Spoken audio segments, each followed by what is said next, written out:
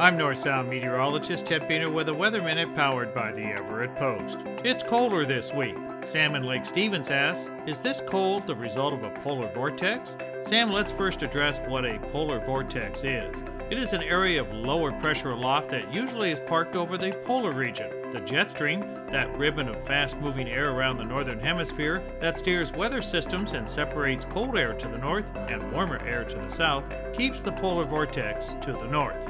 Every once in a while, the jet stream buckles and mirrors a roller coaster with that downhill side, bringing polar vortex cold air southward anywhere around the globe. If the continental U.S. is in the path of that downhill roller coaster, that cold air surges into the region. Polar vortex cold air outbreaks are not rare in the U.S.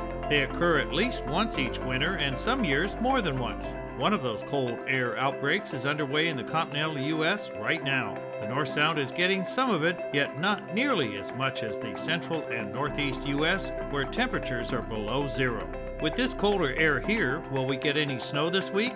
It looks like available moisture is limited, yet snow levels will be as low as around 500 feet, and if we get any, it will only be a little. This has been a Weather Minute. I'm North Sound meteorologist Ted Beener.